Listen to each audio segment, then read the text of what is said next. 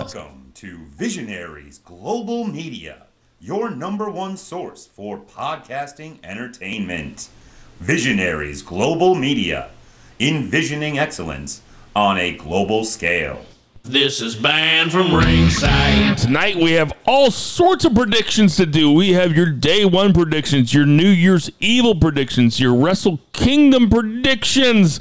Toni Storm has left WWE. Grayson Waller is fighting AJ Styles, which I think is pretty cool. Jason's giving me the jerk-off move. That and a whole bunch more tonight on the Banned from Ringside podcast. Sorry, I couldn't help it. Ditch that 9 to 5. It's time to feel alive. Hello, Mark. So welcome to the Banned from Ringside podcast. As always, I'm your host, Bill Vagey, a.k.a. When all the smart marks watching Raw decide wrestling isn't real, just grab a fifth and smoke your spliff and boo the goddamn heel. Yes! And sitting right across from me, we have Jason Cornelius Bell. What's going on, JCB? Why do I have to always follow the big time great fucking intros? This is horse shit. I'm sick of this shit. We're doing things different in 22. On that note, it's Thursday. You know what that means. Allow us to bow your heads as I read from the latest edition of the Banned from Ringside podcast, volume 237, chapter 3, verse 14. And the good smart saith, hashtag boo the heels. It is all good, baby. Listen, share, subscribe, repeat the holy trinity of BFR. If you haven't guessed, next week, I always think of this time last year when this kind of happened. It was a huge week of wrestling. Guess what? Round 2 is happening next week. I'm amped up. Stardom, by the way, was off the fucking chain. I can't wait for the Beefers, because the Beefers is going to have some Stardom, for as far as I'm concerned, thrown into that bad boy. And out there driving in the rain in Western United States territories. I think it's a state now. Oregon. Yes, it's a state now. We have Two Beer Zach Paul. What's going on, Two Beer Yeah, Zach? far west in the house. Not much. That was a great intro, and even though I'm not with you guys just for your visual benefit, I've been doing that jerk-off motion since we started, and I haven't stopped. So. We are coming at you from Jason Cornelius Bell's beautiful South City apartment in rainy, cloudy, wintry. It's not cold enough to have freezing rain. It should be snowing a whole bunch. I'm saying, it ain't raining yet. Well, I drove. It was raining a little bit. Okay, See, you on guy loads of booties. I'm on the world. Yeah. So we have a bunch of wrestling to get to. A bunch of wrestling to talk about that's going to happen in the next week. I didn't prepare for it. We're going to see how this goes. We're just going to let it fly. Zach has to walk into a store here in a few seconds. So this is the fastball edition. We just going to grip it and rip it. You know, without further ado, let's get to that 3 count. Jason Cornelius Bell, what's the 1 count? It seemed like an innocent afternoon when I looked on Twitter and I saw Britt Baker post a picture of Toni Storm, and I said to myself, why is Britt Baker posting a picture of Toni Storm? And I looked over on Twitter and I saw Toni Storm was trending. So that's usually one of two things. It's either really good or really, really bad. Yeah, she. My first thought was she got Me Too'd. I thought she got released. See, you ain't shit. So the next thing you know, I'll just go quick on and I see that Toni Storm has left the WWE. So as you all know, I am been a big proponent of Toni Storm. She's done her thing in Germany, Japan, England. Before she even graced the steps of WWE, she was 2-time finalist in the Mae Young Classic, won it the second time around. She's won the NXT UK championship. She was the longest reigning champion until Kaylee Ray came around. And then she went over to the main roster. And I had my trepidations off the jump. She was drafted by SmackDown. She had the vignettes. Toni Storm's coming. Toni Storm's coming. This kind of sounds like Veer's coming, but Toni Storm actually came. We're still waiting for Veer to walk from India to get over to the United States. Neither here nor there. That being said, Toni Storm never really came until Survivor Series. it felt like, all of a sudden now we needed Toni Storm and we brushed her off, and now we got her for Survivor Series, and then she went away. And now Toni Storm came back to wrestle Charlotte just before day 1/ Royal Rumble. For me, that was ultimate red flags because it just felt like they were feeding Toni Storm to Charlotte. Obviously, Charlotte beats Toni Storm on last week's SmackDown. Not a great match by any stretch of the imagination. I think it was a roll-up finish, right? I don't even remember. I immediately got mad. I was just like, fuck this shit. Toni Storm's last memory in WWE is basically boo-hooing in the ring after the defeat. So, depending on who you listen to, who you believe, either Toni Storm asked for her release and then was granted her release, or she just quit, however you want to call it. Either way, Toni Storm's not with WWE. Now, my knee-jerk reaction is good on Toni Storm. If she asked for her release, God bless you for it. This was one of the worst bookings I've seen in a hot minute. We're trying to build a SmackDown Women's Championship around pies being thrown in the face. Come on now. I asked for a little bit more, okay? I don't need you to entertain me. This is about the title. Toni Storm actually talking about winning the title. He had to go. Toni Storm actually had to winning the title is probably what we should have been centered upon. Instead, it was about embarrassing Charlotte. And that's where I knew ultimately where this was going to go. I'm not mad at WWE. WWE does its own thing. Like I said, they push their guys, their girls, whomever the case may be, and that's what they're going to do. But now the attrition of this is starting to come into play. There are, as I believe it's only 9 women on the SmackDown roster and 11 women on the Raw roster. I'm not including Bayley and Asuka because obviously neither one is available to wrestle. How you going to run a women's roster with 9 or 11?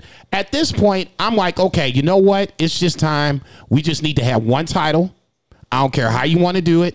If you want to run Becky and Charlotte back at WrestleMania, fine. Let's just do it the right way, because now we're at a point where you don't have enough women to have 2 separate rosters. If they wanted to do the Royal Rumble that's coming up here in a month here downtown at the Dome, they don't have 10 more women as it stands to do a 30-man or 30-woman Royal Rumble. If you want to do 20, that's great, but that's all 20. That would mean Charlotte would have to be in, Becky would have to be in, everybody would have to be in, and that doesn't make sense. Now you've gotten to the point where you're being cute and you let everybody go. You fucked over Toni Storm. Now she's left. You're at a point now where you can't really book this thing the way you could / should. Did you say there were 11 women on the Raw side, 9 on the SmackDown side, if I saw that right? Okay, so the Women's Royal Rumble has always been, since its inception, has always kind of grabbed from a few legends and some NXT people. Like, they can do it, and they will do it. There's no way they won't do it. I'm not saying that they're not going to do it. Okay, WWE is, if anything, headstrong. Okay, the show must go on. Right. That said, Santina. Okay, but that said, I'm not going to sit up here and say that I'm looking forward to a Royal Rumble where it's a mishmash of people, because now at this point, especially on the women's side, at this point, half the Royal Rumble to me is, guessing who's going to win. If you're eliminating half the field off the bat, that's not fun anymore. So Dave Meltzer reported that Toni Storm left due to burnout. Okay. Which is telling. It's also probably kind of a lie. She was also probably kind of like, you know what? I don't want to do this anymore. I want to wrestle all these dates for these shit-ass TV appearances when I can go to somewhere else and have better appearances, probably less money, but make less money, but not hated as much. If it's on the line of burnout, then that sounds like it's too many dates for the money that is being paid to her, and maybe it's not what she wants to do. 2 of the 3 you can eliminate by just going away from WWE. I mean, the money is just, she's going to get paid. Like you said, she asked for a release and she got released, or she just quit. Sounds to me like she just quit. It's probably easier for WWE to say that she asked for a release and they just let her go. Right. Because then it makes it look like they weren't jilted at the altar. Well, I mean, let's just say that they were. Is it that big of a deal? Is WWE that if you have a promotion, sensitive? If you have another American promotion that is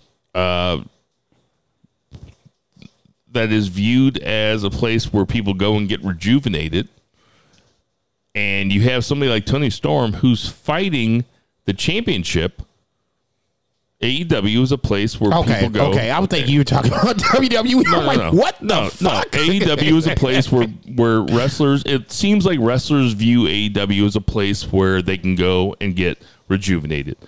They go and fall in love with the craft all over again. XYZ, blah, blah, blah. CM Punk. Yes. Shit. Well, see all sorts of people. Well, no, he said it on this promo on Wednesday, so to me it almost felt valid, but go ahead. And your place is seen as somewhere where people get burnt out, which clearly seems to be the case. That seems like a bad sign for WWE. I'm not saying AEW is going to take over for WWE. I'm saying that Toni Storm, the only reason that I wanted to talk about Toni Storm and that Toni Storm is in the 3 count is because to me it signifies a serious change in the way that people are viewing, that wrestlers are viewing their employment status. If this gal, who is 25, 26, maybe 27 years old. I mean, she's very young. She's been in Japan. She's been in Germany. She's been in England. I think she's British. She is. Might be Australian. I thought either Australian or New Zealand. Okay. She is from an English-speaking country. She is a blonde woman who is very attractive and who can fucking wrestle. And she had lots of experience before she went to WWE. If she comes to WWE, has a televised match against WWE's crown jewel woman wrestler, Charlotte Flair, for the title, wrestles 14 minutes, gets rolled up.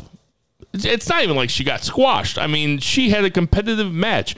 I know I saw you on Twitter saying that you just saw her. We just saw Toni Storm ceiling in WWE. I would have disagreed with that at the time because listen, if she was still in WWE, I would say something to the effect right now of, we'll see how it plays out. No, I would have said that she earned something in defeat. Sounds like let's see how it plays out to me, but go ahead. You just twisted that shit. She earned something in defeat. Okay, look, but then, looking better in defeat is not the same as let's just see how it plays out. But this is. Did you want her to win the title on SmackDown? Oh, she wasn't going to win. I know. So that's not. Let's just see how it plays out. It's not the same thing. So then, tell me it's not the same thing. So then, the next best scenario is to have Toni Storm look as strong as possible in the loss, and they couldn't do that. I think getting rolled up and not losing to a finisher, getting rolled up is looking strong in a loss in the 14-minute televised SmackDown loss. SmackDown is the key word in that. Okay, let's not digress. Let's not digress too much. That's fair. No, that's fair. To me, this feels like a sea change. Maybe not a sea change. Maybe it's just a moment in time that we might look back on and be like, this is when people start saying, well, fuck you, WWE. Even though Kyle O'Reilly kind of did. That's what I was going to say. I think his contract was up. Right. Toni Storm's contract wasn't up. Toni Storm just said, You know what? Yeah, I'm good on you. Fuck you. Fuck you. Right. Fuck you. You're cool. Fuck you. I'm out. Exactly. And that's basically what it boiled down to. And that's what I like so much about it, is because ultimately she took her own destiny in her own path, in her own hands, and just said, you know what? I'm going to sit these 90 days out, and then in 90 days, we'll figure it out. If it is burnout, she might have to sit out longer than 90 days. I don't want to see another Kylie Ray episode come down where she comes in, comes out, comes in, comes out. Get your shit right, and then come back in if you want to come back in. If you don't, then don't. Either way, I think this 90 days is going to give her a little reflection, hopefully rejuvenate her, get her back into play. I don't want her to go to AEW. I've said it already. Well, actually, AEW might be a decent destination. Impact would be better because I think she would be a better fit for the Impact roster. Stardom is always in play, but I don't think she goes back across the water. There have also been some other, like there was a Killer Cross interview that came out recently where Killer Cross was talking about the confusion that happens when you go from NXT to the main roster. And there's this confusion that happens because they're two different promotions, basically. I know that they're all WWE, but they basically are two different promotions. They're run by different people. Then it was. Now it feels like it's basically the same philosophy. One is a developmental brand, the other is the main roster. I would love to dispute you on that, because this week's NXT encouraged me about how good it could be. Okay. I mean, listen, I'm not okay. All right. Well, we're gonna talk about it here in a second. We'll talk about it. Yeah, we'll talk about it. But that's fine. Well, I don't know if Zach's out of the story yet, but.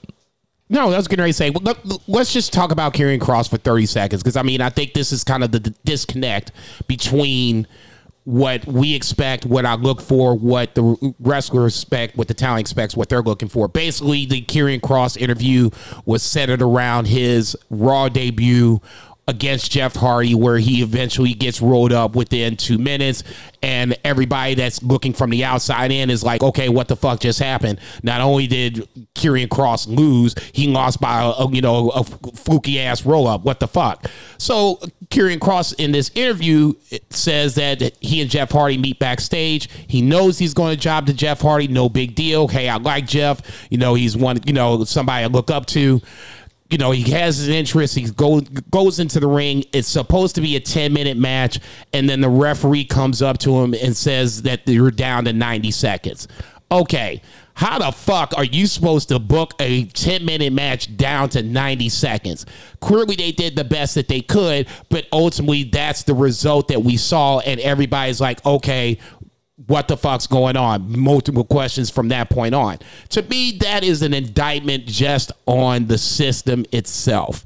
You can't have guys going out there and deciding, okay, here's this 10-minute match. I think I got something that's going on. And then at the 11th and a half hour and say, no, you got 90 seconds. Figure this shit out. That's a bunch of horse shit. That's part of the reason why Karrion Kross didn't get over on the main roster. You can't set people up to succeed like that. There's no way. Yeah, but there's so many more factors that go into it on the main roster, and I'm not apologizing for the main. I'm not apologizing for Vince. I'm not apologizing for Michael P.S. Hayes. Looks like you got your sword and shield over there. I'm not apologizing for Nick Khan. What I'm saying is they have a network TV partner that's not as forgiving as AEW's network TV partner, so it seems. They have way more advertisements. They have way more in-show advertisements. And who knows what the fuck the conversations were. Who knows what they were shaving those 9 minutes for to save time for. I don't think that necessarily means that they were saying, let's motherfuck Karrion Kross. I'm not saying that either. Maybe they were. Maybe they were. Maybe they were. I'll just say Maybe this. They were. Maybe they were. They could have been. I'll just say this. That's not how you get talent over. Well, that's true. Let's get to that. All right, the 2 count, 2 beers on the road. He's with us, but he's on the road. So I'm going to lead the 2 count. The 2 count is going to be AEW, Rampage, and Dynamite. And we'll start with Rampage. And the big story coming out of Rampage was Hook. No, I'm kidding. The big story coming out of Rampage was Cody beating Sammy Guevara to become the 3-time TNT champion. This seems to me almost like a Bo Dallas situation, to where Cody doesn't know he's a heel. It's not exactly Bo Dallas, because Bo Dallas was like comedy, but it seems to me like they don't know that Cody's a heel. That might change in the next coming weeks, but he wrestled as a heel throughout that match. Do you disagree with that? No.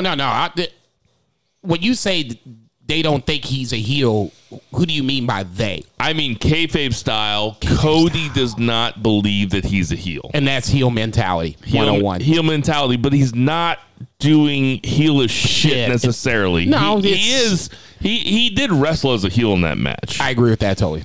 Zach, what do you think?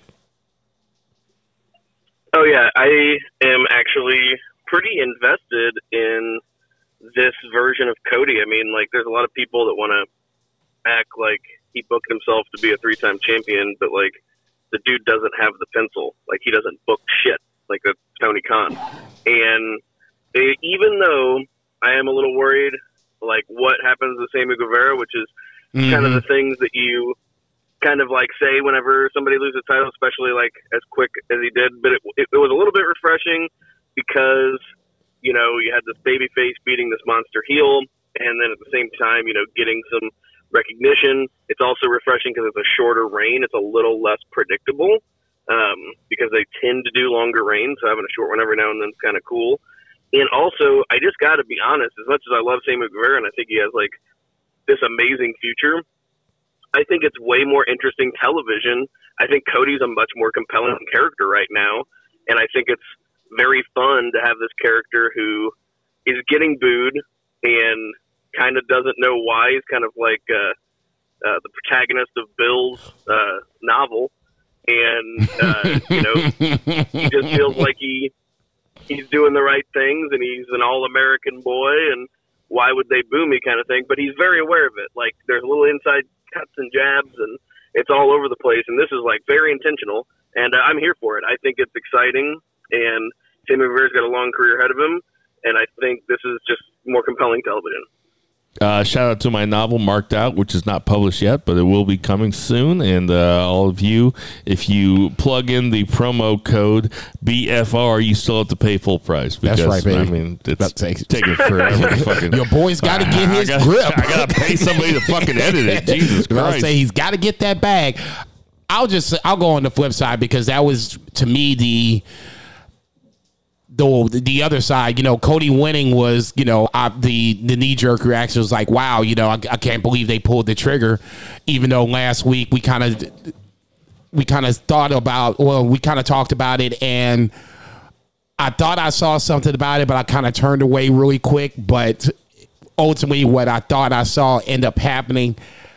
I'm not saying I'm worried about Sammy, but you know, now what's next? I mean, that to me is the ultimate question, because it's always what's next. I ain't worried about Sammy at all. I'm not saying I'm worried about him. Okay, I preface this by saying I'm not worried about Sammy, but what's next? What's Sammy going to do now? Obviously, he's going back to Goldberg. No. After he goes, he's going to, get his rematch for the TNT title. I expect him to lose that match. If he loses that match, then what? If he wins that match, then what? I think he's in that gray area where if other guys, and this is not a knock for AEW doing what you're supposed to do, if Bryan Danielson comes along, you got to get him. when Adam Cole comes along, you got to get him. There is so much stuff for Sammy Guevara to do that I'm not worried about. When I say I'm not worried about him, I'm not saying I'm not worried about him as a talent. I'm not worried about him in terms of booking either. So you take a couple months and he fucking has a feud with, I don't know, fucking Pillman or MJF or somebody. Like, he can do, there's so many different ways, or the Acclaimed. He can go so many different ways where he can bide his time, stay on TV, or you know what? Take a couple months off. Like, I don't know what that does to his money. I'm sure he's on salary, but this is not something that I'm worried about. Sammy Guevara is over. Sammy Guevara is talented. He's young. He's good looking. He's got his thing with the Bob Dylan cards. The signs or whatever, Yeah. So I'm not worried about Sammy Guevara. It was the right move to put it on Cody Rhodes right now. And that has nothing to do with CM Punk. It has nothing to do with Bryan Danielson. I was going to go more with Miro because Sammy takes it off of Miro.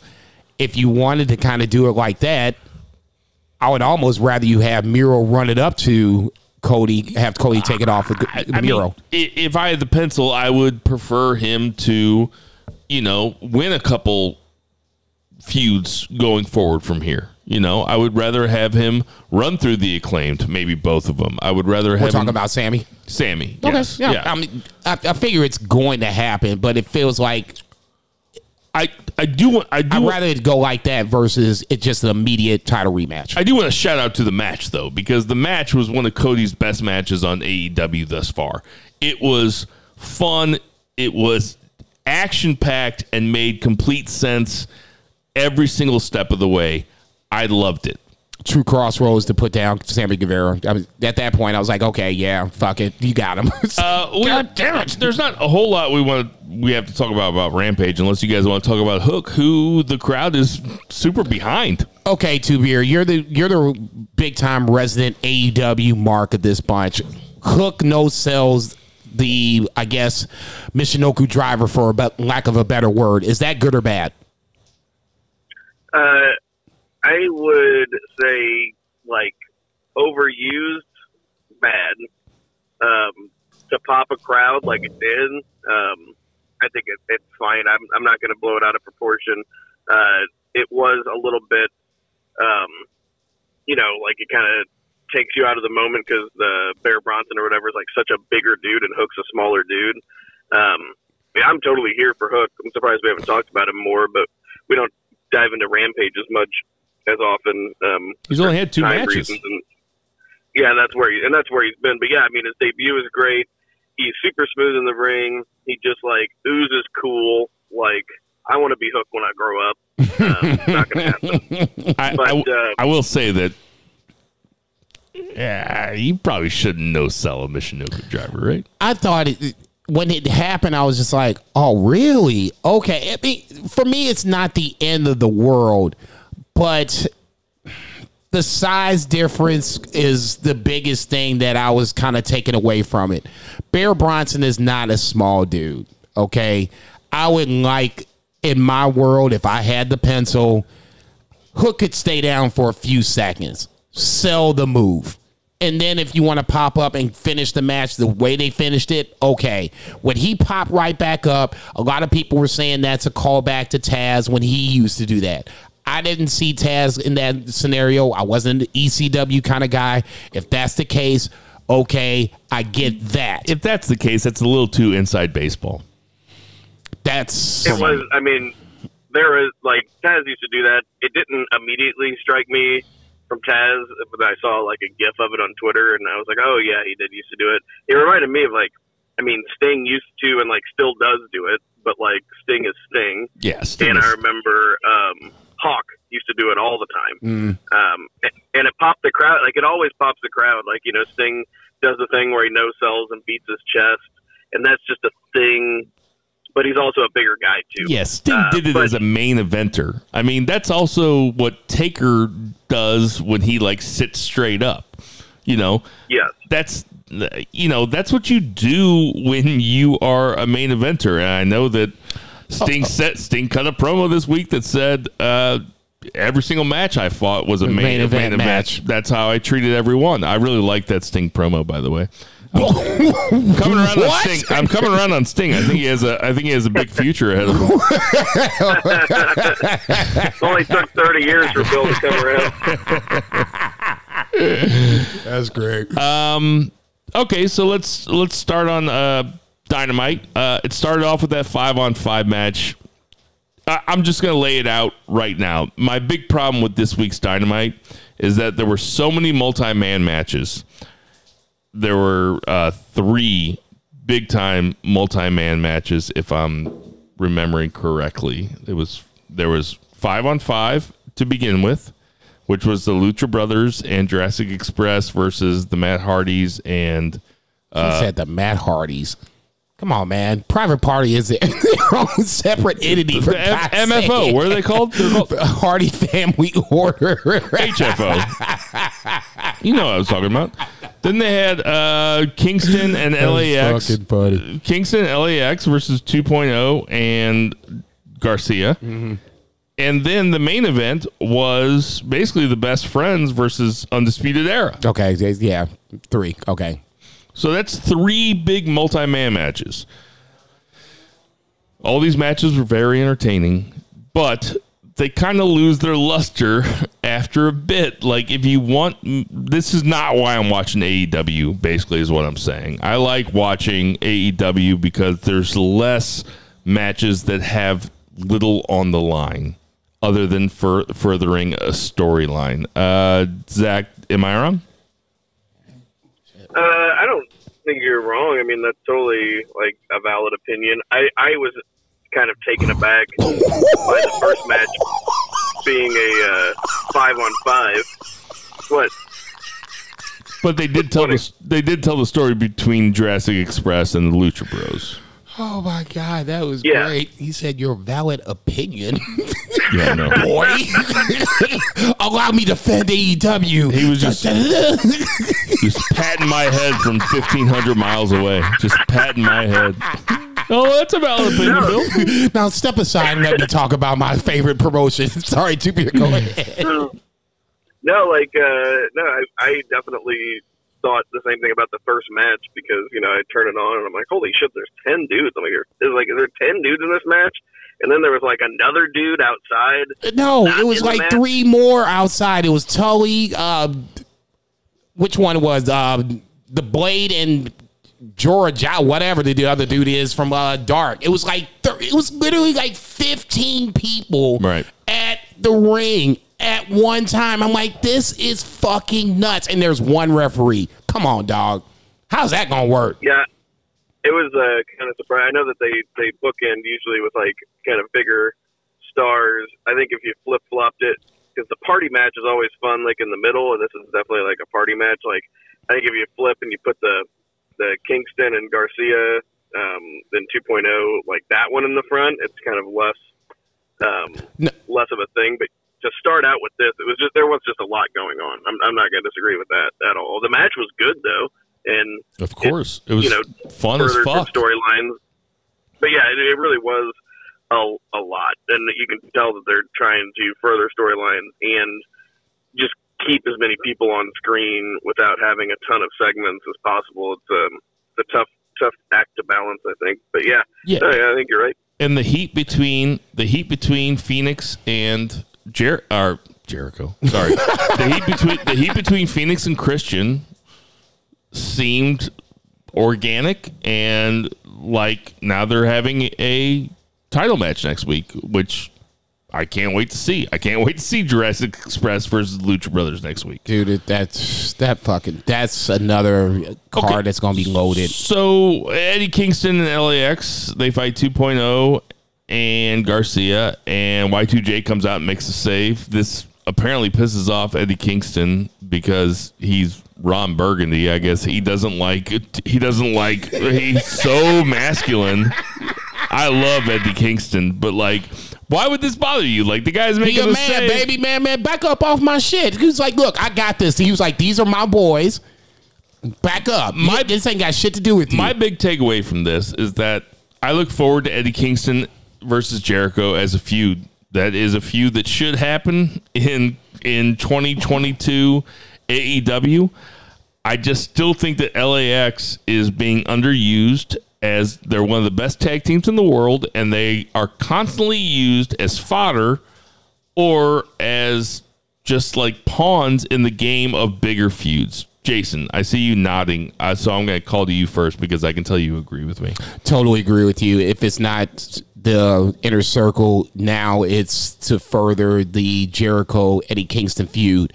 Okay, so if you want to play they're the number 4 ranked team in the world, that's fine. But I mean, Lucha Brothers really aren't they haven't been defending up until they're going to defend next week. Fair enough. There have been time after time after time. I think they've had one title shot, if I'm not mistaken, and they lost. I think it was against the Bucks. Sounds right. Feels right. It's either that or FTR, one or the other. I want to say it's the Bucks. Either way, there's no reason in the world that Santana / Ortiz should be taking a pin in this scenario. If God forbid, if it's anybody, it should be Eddie Kingston. He's the most bulletproof of the bunch, number one. And number two, if you really wanted to have him come out, have Jericho come out and have Eddie pissed off, now he has more so of a reason to be pissed off. He's gotten screwed not once, but twice. Now you're coming out late, by the way. I mean, come on. How long? You in the back and it just took you this long to get out here after the fact? Neither here nor there. Doesn't matter. You come out late after the damage is done. Yeah, Eddie Kingston's going to be mad. He's pissed off he's lost, and now here comes your boy late to the party and now trying to save the day while everybody's singing Judas. Yeah, I'd say kayfabe style that Eddie Kingston is in the wrong here. What do you think, Zach? I agree with you about Santana and Ortiz. I really am kind of surprised, and I know that they have a ton of tag teams in AEW, but it really does seem like, I mean, they were part of the kind of hottest act of the pandemic era. I mean, the Inner Circle was pretty great, but at the same time, nothing was super central around them. So I will echo those. It makes me wonder if there's some sort of injury we don't know about or some sort of time restraint that we don't know about. Anyway, go ahead, Zach. I know there was a thing, I think like it was Santana's, like he had his father pass away and like he had a couple people pass away, like, pretty rapid succession. I know he was off TV for a little while, but no, they're super talented. And I don't care how or why. Like, I think it's probably just egos, they, at the end of the day, they both have big egos and big Eddie Kingston and Jericho, that is, have these egos that they need to protect. And I don't care how or why, but I'm totally here for that feud. I would love to see it. And I think Kingston should get one of those rare Jericho singles wins that don't go out there too often. I totally agree with that. I was going to say, if there's bulletproof in AEW, Chris Jericho is that. He's basically, I can't even say he's done it all, but it feels like he has done it all in AEW. It's now at this point, what more can Chris Jericho do? Let me ask you this, just as a general question. Shoot. Do you think we ever see Eddie Kingston as heavyweight champion of AEW? Zach, you can My knee-jerk reaction is to say no. Your knee-jerk reaction is to say no. What do you say, Zach? Yeah, I would lean no. I would lean no, too. That sucks. It sucks, but I'm telling you, if it happened, it would be a Mankind kind of moment, for lack of a better term, in AEW. Yeah, I think that's fair. If you could set it up right and have like an MJF kind of guy, or MJF period, be the champ, be overconfident, have a 6-9 month title run, and somehow, some way it comes up to where now Eddie Kingston has gotten this title shot. MJF will definitely, run him down and be like, no, you have no chance, you have no chance. And then you flip it. Now you have something to work with. I'll buy that. MJF, speaking of MJF, he came up in the next segment. MJF and company were teasing a Wardlow turn, which has not happened yet, but you can tell it's coming. And Predictable's not always bad. This is what we want. This is what I want. I won't speak for you guys, but MJF cut an incredible promo. Just an incredible promo. The guy is a promo machine. It was 2 different promos in one little segment. It was so good, and I can't really remember I just have A+ written next to it. But MJF is firing on all cylinders. Go ahead, Tuber. Go ahead. Yeah. I'll let you take this. Yeah, I mean, I do enjoy that we are getting to what seems to be, the rise. We're in the rising action here of the MJF and Wardlow feud that has been eventual and oncoming, and it's great. It's long-term storytelling. The longer you hold off, the more animosity can build and, ferment. So I am looking forward to that. And yeah, dude, it's just a highlight of the show. The guy has an amazing talent, and he's smart enough to not be out there killing his body, even though he's young. It's just increasing his longevity by only wrestling every so often, but obviously staying in great shape in the meantime.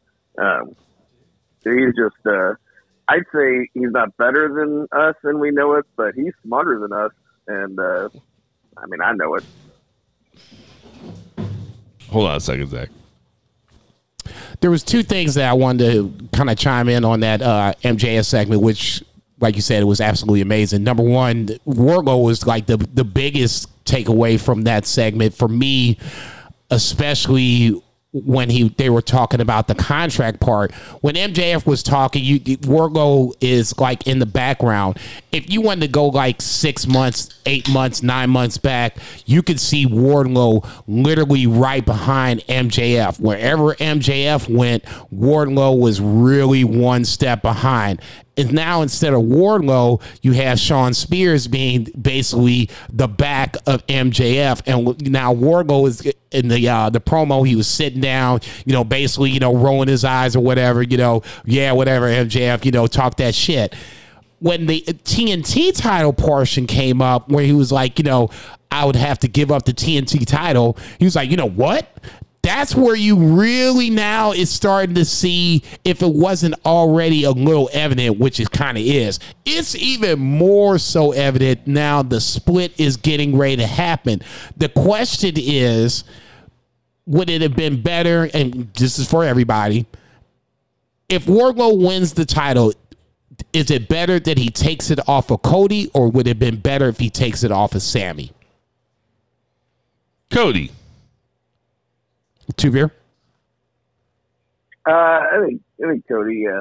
I think I agree. Cody beating somebody like Sammy, yeah, is different than like an up-and-comer or something, because Cody and Sammy, it's kind of funny, we didn't mention it, that was the first Dynamite match. Right. Was Cody versus Sammy. Yep. Let's talk about Dan Lambert coming out with Ethan Page and Scorpio Sky. This was a big time heat segment because nobody got cheered because Dan Lambert comes out, and I don't get on wrestling Twitter all that much, but I have to say that I agree with Two Beer Zach's Dan Lambert take 100%, which is, listen, the guy makes me laugh. The guy is fucking entertaining. The guy is incredible. Obviously, I think this is a quote from Zach's tweet. Obviously, he gets it. Right. Like, he knows the business. Right. He's incredible. Him making fun of Brandy was so good. And then Brandy comes out and gets her ass booed too. Off the jump. Nobody. She's supposed to be in grand scheme, kayfabe style. She's supposed to be the baby face, and she came out and got booed off the she's jump. associated with Cody. She's associated with Cody. Oh, I laughed my ass off. I thought it was goddamn comedy. Man, Go ahead, Zach. I laughed I laughed out loud a couple times. I mean, this thing was kind of a train wreck, but I laughed out loud a couple times. And, dude, whenever, I mean, I thought it was a nice line that she called him a cheap-ass Paul Heyman, and then he countered by saying he prefers Jim Cornette. Jim Cornette said, thank you. It's an incredible line. Gets it. You know what? And this goes back to what Zach said either last week or a couple weeks ago. I can't remember which one, but Zach said, you know, it wasn't all that long ago in the history of wrestling when you could completely acknowledge other promotions and it wasn't considered a big deal. And I feel like AEW is bringing that back. Now, maybe that's me being an AEW mark, which I unapologetically am an AEW mark. I'm not a fucking Vince. I'm a mark for all good things. I'm a mark for good jobs and good steaks. Like I'm a mark for anything that's good. Yeah, I'm a mark. What you said you were a mark for what? Blowjobs, good steaks, beer, all kinds of stuff. All those things. Yeah, I'm a fan of all those things. So I like stuff that's good, and this was good stuff. Jason, like you said, quick, the line that he said, real quick, the line whenever he said that he would rather be back wrestling Jericho and having his balls stapled to his leg than listen to Brandy's voice.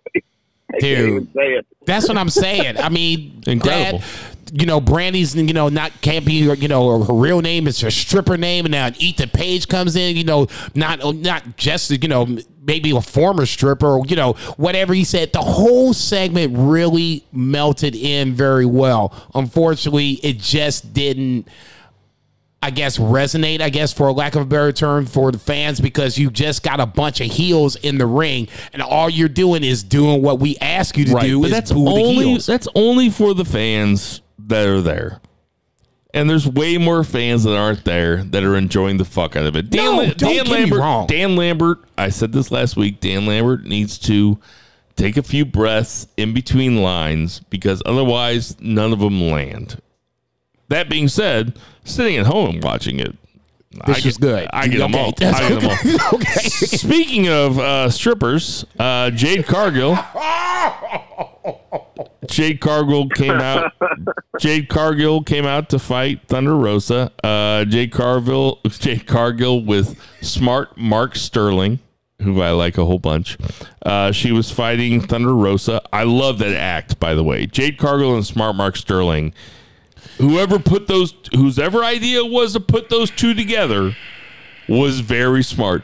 It's very smart to put together a completely gorgeous, tall, put together black chick with a white nerd that she would never fuck, but who's also very good at promos. That is so smart to me. I don't know whose idea it was, but golf clap for him, man. They're fucking awesome. I called him a nerd because I think that Jade Cargill would fuck me. She would probably. She'd probably be pretty turned on by it. I'm wearing sweatpants. Did you see my new white Reeboks? Yes, I did. I was getting ready to comment on those. They were a Christmas present. They'll say, God bless you. Don't wear those motherfuckers out here too long. You might get jumped for them.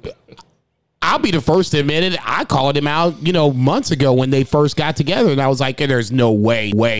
I was like, there's no way that they're going to keep these two together. There's no way that Mark Sterling is going to be her manager from this point on. Now it's at the end of 2021. I'm eating my words. Jade Cargill is in the finals. And then you had the Swerve of Swerves, where you had a mystery figure take out Thunder Rosa on the way to the finish.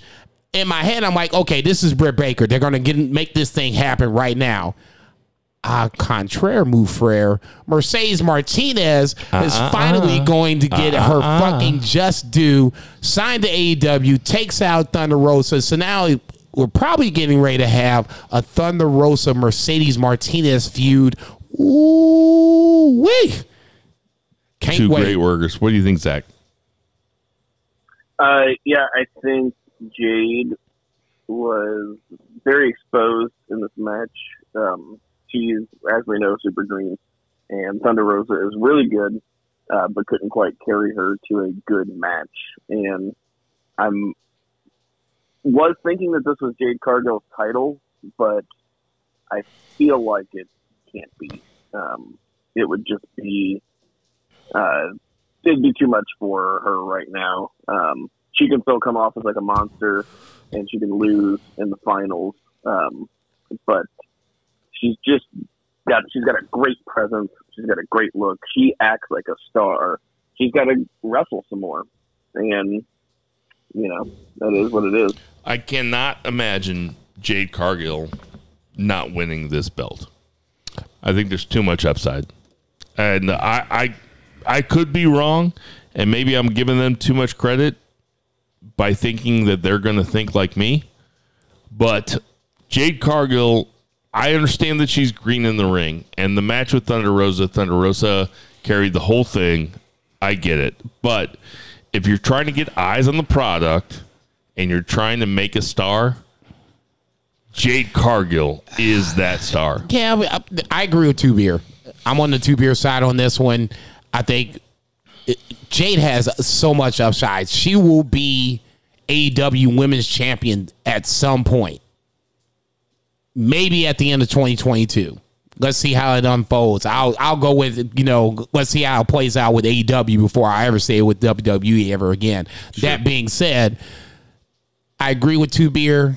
It was a good match. It wasn't great. Thunder Rosa couldn't carry her being Jade in spots where you probably needed her to be carried. Jade is really green. This is Ruby Soho's title to lose. I'll go that far. Okay. I expect Ruby Soho to win this. It's not a knock against Jade. This is going to be something that you can use in her long-term storyline to elevate her to that next step. Could she be TBS champion? Yeah. Should she be? Probably not. She has bigger fish to fry. Thunder Rosa has bigger fish to fry. This is not their league. They set it up to where now you have Ruby Soho, who just got here. She feels like she should be the first TBS champion. You can get, some 3 or 4 women around her. You can work that out. Thunder Rosa, Jade, Britt, that should be the world championship picture. CM Punk cuts a promo, and CM Punk says that basically him and MJF are done with each other. MJF also alluded to it at the beginning. This is different to me because usually wrestling feuds go until they're done through you have a match and then they're done. Right, and they have decided not to do this. Zach, is that okay with you? I think they're both being disingenuous. I think they're going to get on each other's nerves again, and it's going to happen. I don't know if it was like a decision to pivot due to certain storylines that, like, Tony is preferring or putting precedence on. Maybe he wants Max or Punk to do something else for the time being, or if this was kind of the plan all along to kind of slow burn and maybe just make wisecracks every now and then, and they're both of their promos. It is interesting. It is different, and if this is all it is, it's disappointing. But I don't know that this is all it is. I did not get the impression that it's actually over. I don't think that this is all it is. I just think it's a new way to go about a feud. I mean, we're so programmed to have guys feud and then have a match, and guys feud and then have a match. So this is a strange way to go about it. We literally call it a program. Like we actually call feuds programs. Right. I'm not against it. Their paths will cross. It's just what it will be. The straw. It's kind of long-term storytelling. Yeah, for sure. That's what we want, right? Punk said it at the end of his promo,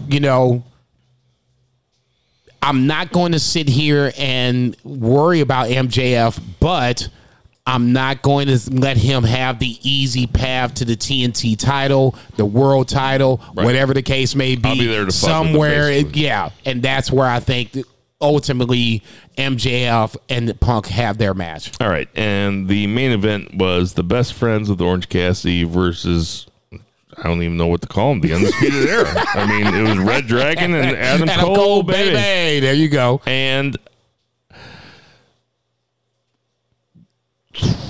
this story did not play out the way that I thought it was going to. Kyle O'Reilly accidentally kicked Adam Cole, and the Young Bucks got into it with them. I thought they might have been a little bit more clever with this. Jason, am I wrong?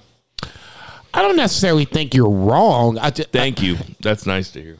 It's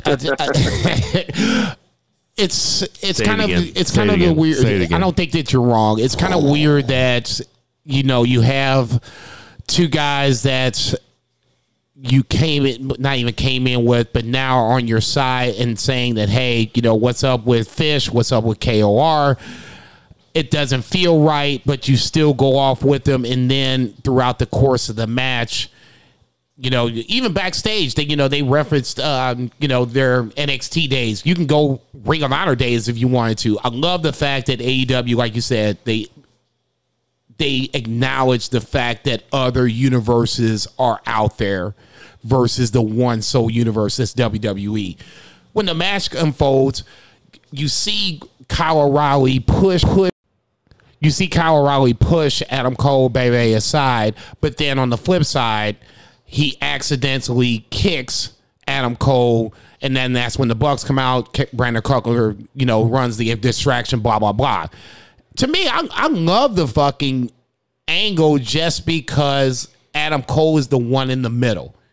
You have the past. You have literally his two past and present. If you want to, throw NXT in this Joker, let's do it for just the sake of argument. And he's in the middle. What does he ultimately do? When Kenny Omega comes back, does this change everything? It is so much intrigue that it almost took away from the match, because then I was thinking, okay, what's next? That to me was the deal. I love the match. What's happening behind what's going on behind the scenes, what's going on moving forward, that to me is what I like to what do you think? About. Yeah, match is good. I do like the intrigue. Like Jason said, I agree 100% that it is refreshing, again, that we're not ignoring what happened in other companies, because everybody who's a fan knows where these guys came from. I say everybody, I mean the majority know where these guys came from. They know that history. Not ignoring it is the smart move. And I think building the intrigue is a smart move, especially in just a planning sense. Like, just see where the crowd takes you, right? See what people want, because ultimately it's giving people what they want. It's not always giving people what he might think creatively would be the most fulfilling or whatever. They're like here to make money and to make fans happy. So like, see where the crowd's leaning, and sometimes you can go against the wind, for the sake of a bigger payoff later. But where do the fans where do the fans want to see Adam Cole? Do they want to see against the wind? him a super quick, or do they want to see Undisputed Era 2.0? So cold and I was running against the wind. Sorry, I love Bob Seger. That's that. Don't do that again. Don't do that again. Like, certainly don't say "still the same." Jesus, man. Or old time rock and roll. We ain't got all night, goddamn. Goddamn, I love Bob Seger. Didn't mean to cut Zach off, but I love Bob Seger. I like this match. I like that they're taking a slower approach with it. I have Kyle O'Reilly's thoughts that aren't necessarily good. Like, I think that Kyle O'Reilly is Bobby Fish about 10 years younger. Like, he is never going to be a main eventer. They tried to make him a singles main eventer in NXT, and he's just not there. He has no promo skills. Okay. There's nothing wrong with being a guy that can wrestle great matches. Agreed. I'll just say this. ROH, NXT, he wasn't that guy. There is, in the Supremes, there's Diana Ross, and there's the other two chicks that most people can't even remember who their names. Okay, Love. there's nothing wrong with being the Supremes. Okay, you might not just be that guy. Yeah, Adam that's how Cole, me and Zach baby. feel about BFR. Like, there's nothing wrong with being the other two guys. There's Jason Cornelius Bell. I was getting ready to say, I have no problem just being in the back, just harmonizing it with the wind. Against the wind. Damn it. Okay, let's get to that 3 count. So I guess for the 3 count, I'll flip. Well, what do you want to do? What do you want to do? let's do. You go. Let's do Wrestle Kingdom. Hang on. Give me 30 seconds. And Now we don't have to do our predictions for Wrestle Kingdom. I gotta admit. no, let's cut to like the big shit. You know what I'm saying? All right. Night 1, Shibata has got TBA. Two Beer, you weren't here last week when Bill kind of embarrassed me with my lack of knowledge. Who do you think TBA is going against Shibata? Now, this is a match where there's no striking. It's going to be basically chain wrestling, the whole shebang. Who do you think they can get in to face Shibata for Night 1? I don't know if they're gonna bring in like a surprise or if it's just gonna be because it's an exhibition match. It could be somebody that's like already on the card. We already saw him and Zach do it, and it was really good. I think another person that would be fantastic would be Suzuki. And he's not like doing particularly much, so I mean that would be a pick He for me. might be in that, I guess, pre-show Rumble or whatever the case may be. But as I'm looking at the card, he's not on anything else that's...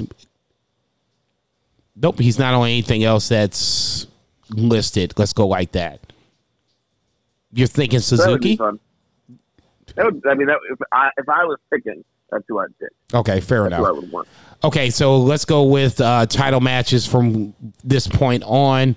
You got Ishii as the champion, the Neverweight champion, versus Evil with probably Dick Togo in the corner. Hard to pick against Evil with Togo in the corner here. I want to punch you right now Why? because I fucking hate House of Torture. This stupid. Yeah, but why you want to punch me? I didn't create House of Torture. But you're getting ready to pick Evil. At least like you feel like you're getting ready to Yeah, pick Evil. of course I'm going to pick Evil. Like, obviously they've had a lot of momentum behind Evil for a long time. They love Evil. Whoever they is, it's not going to be Ishii. It's going to be Evil. It's a match that's going to be fun. That I would love to watch. All kinds of fuckery. Yeah, it's just... Listen, my thoughts on Evil are well documented on this podcast. It's just there's too much fuckery. It's not why I watch New Japan, so I'll pick Evil. Two Beer, who you got? Dude, I just can't stand Evil either, but you almost like can't ever like bet against him. It's super annoying. I don't want to pick him. I don't like this at all, but yeah, probably. I'm gonna take Ishii. Fuck you guys, man. I'm gonna take the underdog. Good for you. I'm gonna take Fuck the underdog. Yeah. Fuck yeah. I really think all bullshit aside, I think Ishii's gonna make this shit happen. Okay, tag team title match. You got Dangerous Tekkers. Obviously, that's Taichi and Zack Sabre Jr. versus Chaos, being Goto and Yoshihashi. Chaos, Yoshihashi, and Goto won the World Tag League, so they have this match coming up. I'll start first. I'm not a huge fan of Chaos. I'm not going to sit up here and say that they're my favorite tag team by any stretch of the imagination, but it almost kind of feels like they're getting ready to do this. I'm going to take Chaos to win the tag team titles. Who you got? You know what's weird about the G1 is that there are matches between people that you expect to be great matches, like Okada and Shingo, and all the big hitters. But what I tend to remember from the G1 are my favorite surprise matches, like the Taichi versus Ibushi match where they only kicked each other, Right. or the Yoshihashi versus Goto match that might have been Quietly one of the better matches. and I won't say it was the best match of the G1.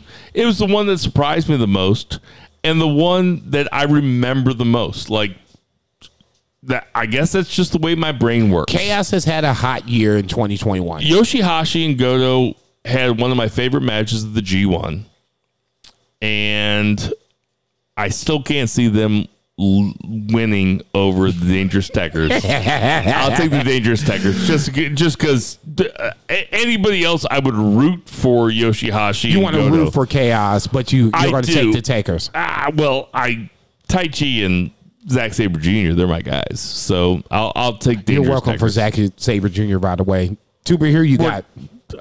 How many times do I have to apologize for that? All the time. What you got, Tuber? I think the odds are in Chaos's favor. I mean, oftentimes the World Tag League winners do go on to win Agreed. the titles, and I think that Yoshihashi, they gave him his first belt this year with the trios, and I think this would be a big moment for him. It ultimately doesn't matter. Unfortunately, those belts are just not that prestigious, and the program, even though the matches are often good, the programs are just not always great. And the Tekkers have been kind of that throughout the pandemic. They've just been those belts, like pretty much since the stadium show, whenever Ibushi and Tanahashi lost. We had those guys for a little while, but it's been the Tekkers like since last summer. So I just think it'd be kind of fun, if for no other reason, give them, their WrestleMania moment, their Wrestle Kingdom moment. True story. Yeah, I didn't even think about that. That's a really good point, because I haven't been watching New Japan that long, but for me, Goto hasn't had his Wrestle Kingdom moment. Yoshihashi definitely hasn't had a Wrestle Kingdom moment. Yeah, that totally makes sense. See, thank you. You make me feel better about my shit. Next up is Desperado versus Hiromu Takahashi. Hiromu Takahashi winning the Best of Super Juniors, so he has this opportunity. He stepped right on up and said he won his shot against the champ. Desperado is in the way. So much shit going on. I'll be quick. I said I've been calling Hiromu Takahashi. Let's try this again. Hiromu Takahashi as going to be the next champion. It's literally set up in front of me. It's teed up. I'm going to take Takahashi as the winner. Tuber, who you got? I'm pretty much never betting against Takahashi. Total superstar. This is pretty much his division. Everybody else is just in it. True story. I'm really actually waiting for him to the main event one night of Wrestle Kingdom. Yeah, I don't think there's nothing to disagree with what Zach just said. It's Hiromu's. I mean, it's his division. I'll take Takahashi. Is it his title to lose? Yes. Even though it's not his title? I'll take Takahashi. In the main event, we got Shingo Takahashi versus Kazuka Okada. Interesting. Shingo Takagi. Look, man, you can take over when you want to. Otherwise, shut the fuck up. You stoned? And drunk, man. Back up. So now, now that there's too many Takahashi. Right. Obviously, Shingo being the champ, Okada winning the G1. The winner has Will Ospreay on night 2. Shingo. Okay. Tuber, who you got? One word answer. One word answer. We'll just make it quick. Shingo. I'll take Shingo as well. We'll go night 2. Nope. Kenta versus the Ace. Kenta versus Tanahashi in a no DQ match for the U.S. title. Bill, one-word answer. Who you got? Kenta versus who? Tanahashi. For the what? The Ace. The U.S. title. No DQ. One-word answer. Kenta. Two Beer, who you got? Kenta. I'll take that. I'll take Tanahashi. Main event. So now we all said that Shingo is going to win night one. So we're going to play that game. Shingo versus Will Ospreay. I'll just say this is for the undisputed IWGP Championship. One-word answer. Two Beer, Zach Pullman. In this episode, Shingo versus Will Ospreay. Who you got? I'm going to go Will. I think the reason No. Okay, go ahead. Let the man talk. Fine. I forgot we were doing one-word answers. I was just thinking it out in my head. Why do you think Will Ospreay is going to win? Go ahead. So I think Shingo's going to win the first night just so we get Shingo Will. Even though Okada Shingo and Okada Will are also great, like the match I think that everybody really wants is another Shingo Will match. And I just see Will taking that, you know, we've had Shingo really just carrying this company as a total workhorse for a good chunk of time. And I think we just add a new dynamic to the product.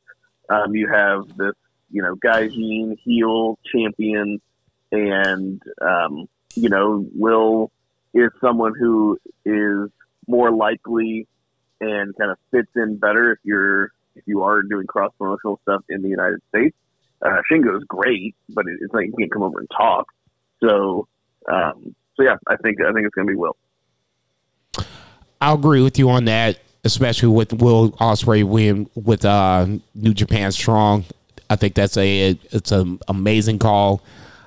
I wouldn't be surprised if Shingo won. I wouldn't be surprised if Okada won both matches, but ultimately, Will Ospreay, if you're thinking long-term programming, long-term booking, might be the way to go.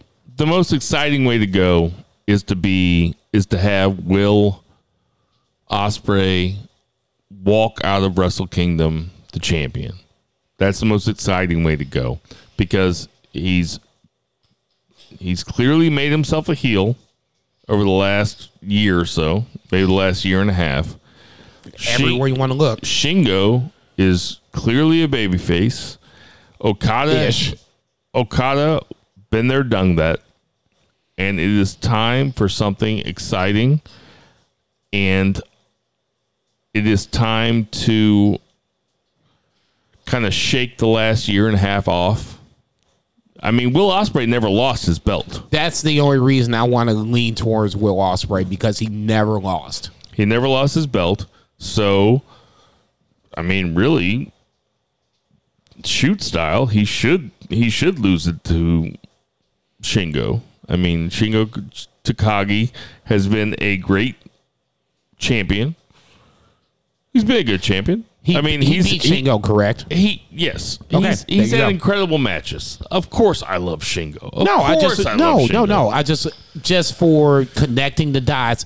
Ultimately, I root for the white guy.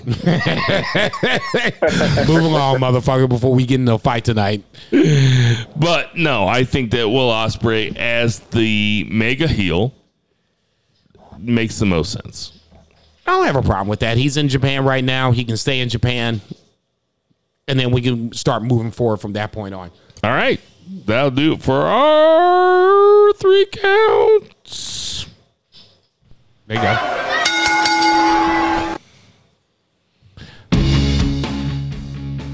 We got some picks to go here, guys. All right. So let's start off with New Year's Evil. Zach, I'll let you go first. We'll start with AJ Styles versus Grayson Waller. They had a fun segment. They've had a couple fun segments. And you know what? I like NXT bringing somebody down from the main roster to have a match with somebody that they put a lot of faith into.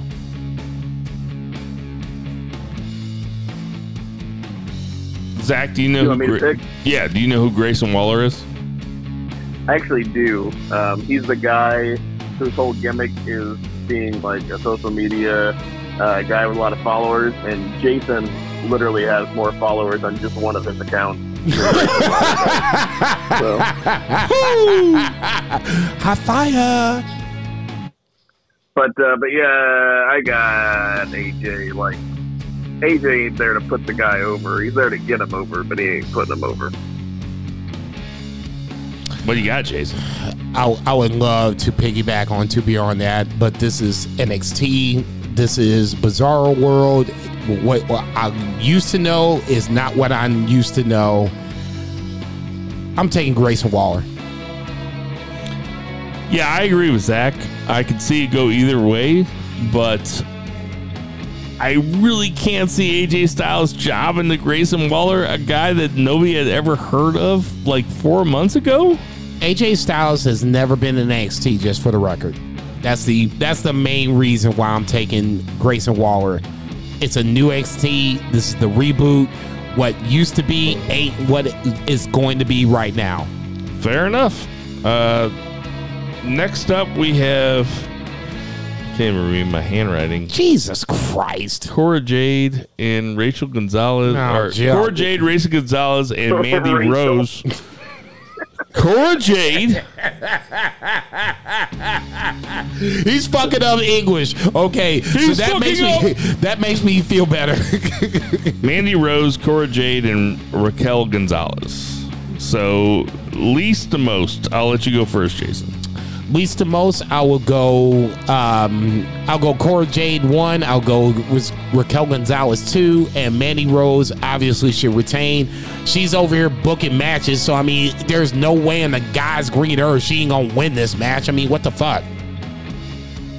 I will go the exact same. No, you know what? I'll put Cora Jade 2. Look at you. And I'll put Raquel Gonzalez as the least most. Look at you. The least most. She's Zach, gonna what do go you to say? Royal Rumble. Probably. Okay. They I don't know, got 30 chicks. She's got to. They're all going to be in the Royal Raquel, Rumble. you gonna have some work. Fly a book. Book a flight to the STL. I'll see you here in like 3 weeks, 4 weeks. Where Whatever. are you going, Zachary? They're gonna bring back the big hog. What was that guy that won Money in the Bank? Otis? The girls' Money in the Bank? No, Otis. Oscar? no, the guy that won the girls' Money in the Bank. What was his Santino. name? The big hog. No. What's the James name? Ellsworth. Ah, yeah, Ellsworth. That's his winning the Oh, man. He deserves it. You're welcome But, for James Ellsworth. Guy's paid his dues. But I don't know. It just depends. I guess if Cora Jade can get a roll up and win, because that's like her move. But I don't see her winning, so I'll put her at the bottom. I see Raquel going up sooner rather than later. So yeah, I'll go Cora Jade least, Raquel second, Mandy retains. Even though it's super dumb for a heel champion to decide that they want a three-way. Thank you. Thank you. Oh, Jesus Christ, Bill. Seriously? I can't read my handwriting. Let's go with Braun Breaker versus Ciampa? No. I was sober. I was sober, too. Dare I say Carmelo versus Roddy? Oh, yeah, that's what it is. Carmelo Hayes versus Roddy Strong. Jesus Christ. I'll go first. Please. Okay. Wait, hold on a second. Can we talk about this contract signing? Malcolm Bivens.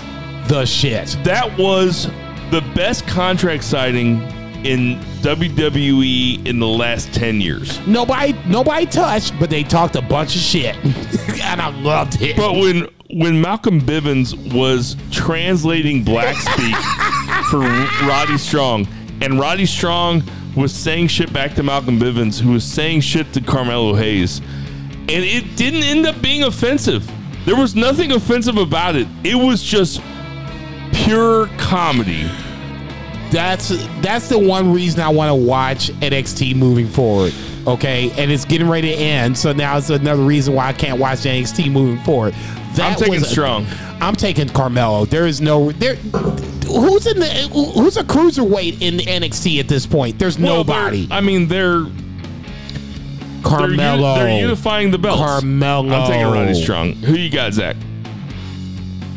I've got Carmelo Hayes, and then the 205 belt just goes away entirely. Zach, did you watch that segment between Malcolm Bivens and Trick Williams and Carmelo Hayes with Roddy Strong sitting there? I didn't, but I heard Bivens was fantastic, so I'm going to go back and watch it. It is comedy fucking central. Incredible. Oh my God. The best thing I saw all week. It was the best thing I saw all week. I rewound it at least 2 or 3 times. Right. Like, is this happening? We have MSK and Riddle versus Walter and Imperium. I was hoping this would be a Riddle-Walter match, of course. Of course. Hopefully we get there someday. Yeah, right. But it's not a bad it's a nice consolation match. Bro. Yeah. Who you got, Jason? I'm going to take Imperium on this. You're not going to bring Walter over here and not put them over. Riddle is going back to the main roster. There's no title match. There's no championships for it. This is a good time, a great time to put Imperium over. I'll take Imperium. Couldn't agree more. Couldn't have said it better. I'm not going to say anything. Zach, what do you think? I agree. My nigga. I am looking forward to Imperium and Walter and Matt Riddle standing in the ring together. I would love to see them do 40 minutes together, like Tyler Bate and Walter, or Igor, or what's his name? Igor. Dragunov. You knew what I was talking about. And then we have Tommaso Ciampa versus Braun Breaker for the belt. I'm going to go first because I don't know what I'm going to say here. I'm going to talk myself through it, right? Talk yourself through it. Braun Breaker still seems a little too early, and Tommaso Ciampa still seems a little too... Not a little too, but he seems so confident in... It makes more sense to have somebody carry the fire through the darkness, you know? Like, I just watched The Road and No Country for Old Men. Like, you have to carry the fire through the darkness, and Braun Breaker's not the guy to do that. I'm going with Tommaso Ciampa. Zach, you can go next. I am going Braun Breaker. I think it would surprise me a lot if Ciampa won. And, I feel that feel and everything, but this is just not the brand that it once was, and I think really that's Ciampa's job right now is to put this guy over and kind of remove some of the last vestiges of the black and gold brand.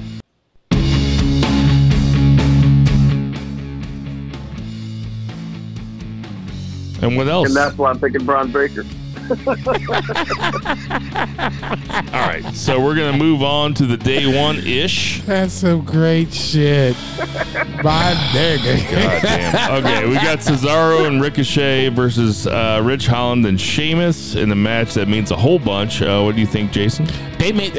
I'm not even going to say this. I'm surprised they made this a match. It really doesn't matter. I'm taking... the heels on this one. I didn't even know this was a match. I swear to God.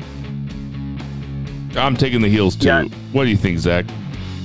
I didn't know this was a match, and good. I will take whoever is not Cesaro and Ricochet, because that just sounds like a losing team. I mean to tell you, phenomenal wrestlers. God damn. That's why Tony Storm quit. Right there. Right fucking there. Go ahead. All right. This is the other big match. McIntyre versus Madcap Moss. Jesus Christ. I'll take McIntyre. Who you got, Jason? Do I have to Drew? Okay, fine. I'll be like the cops. You got the confession. Zach? Dude, that's a pay-per-view, man. Right. That's the start of the 2022 year. It's Madcap Moss versus Drew McIntyre. Man, you listen. I wonder why I watch this shit. You can be in some feuds that aren't that big of a deal until you get back to the big deal. It's Madcap Moss, dog. It's Madcap Moss. That's all I'm gonna say. I'll call him Red Moss. Who you got, Zach? No, fuck that. He's like, if he's not Retribution, he's one step away from Retribution. If Drew McIntyre doesn't win this, that's bonkers. I put Zach down for Madcap Moss. Okay.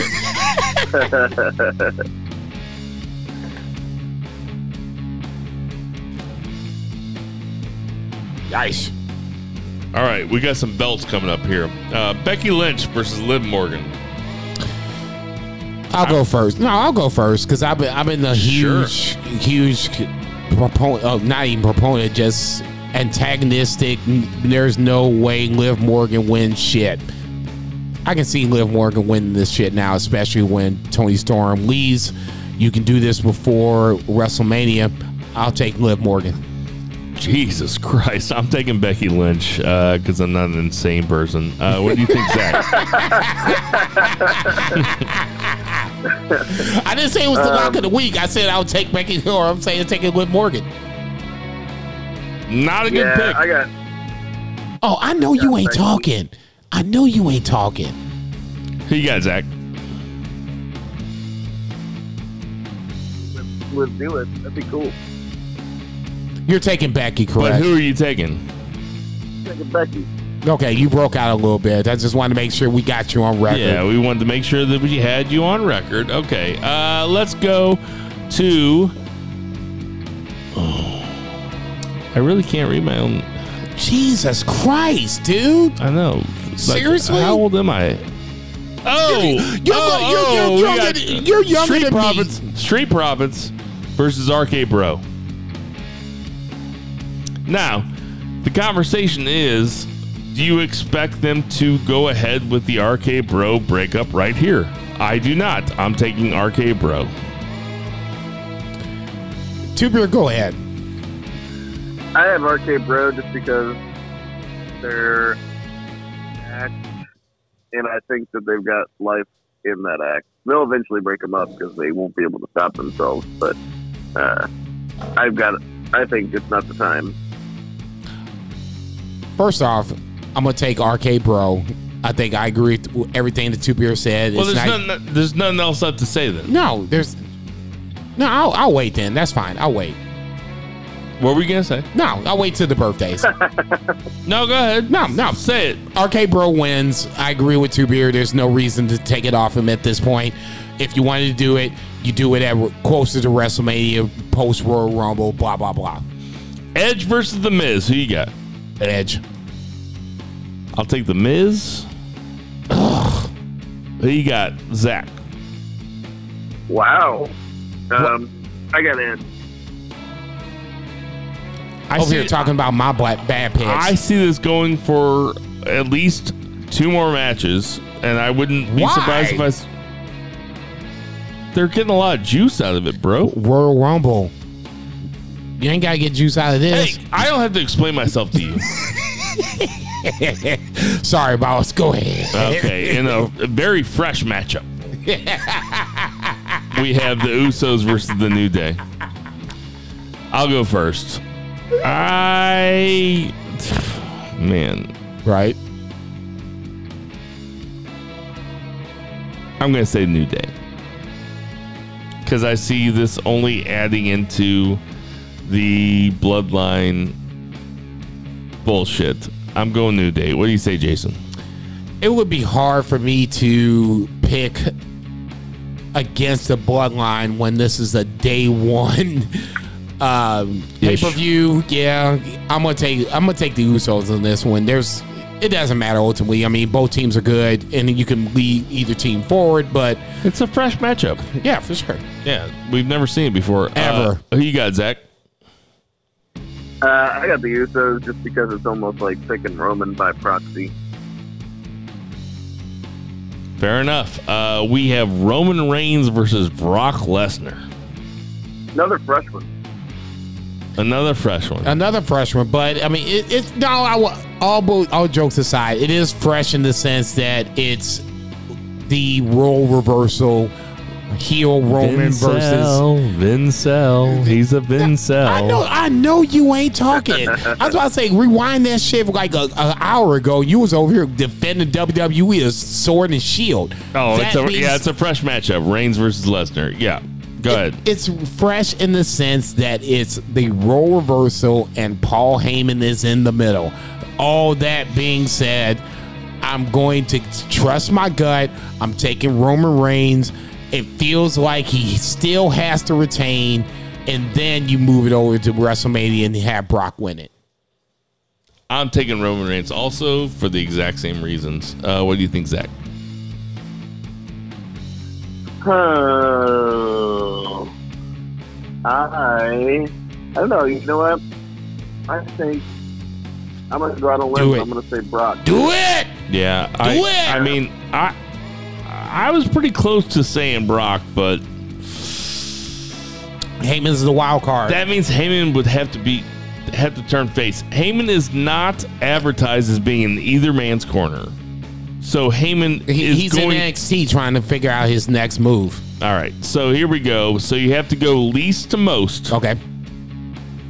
We have Big E, Seth Rollins, Kevin Owens, and Bobby Lashley. I'll go first. Okay, perfect.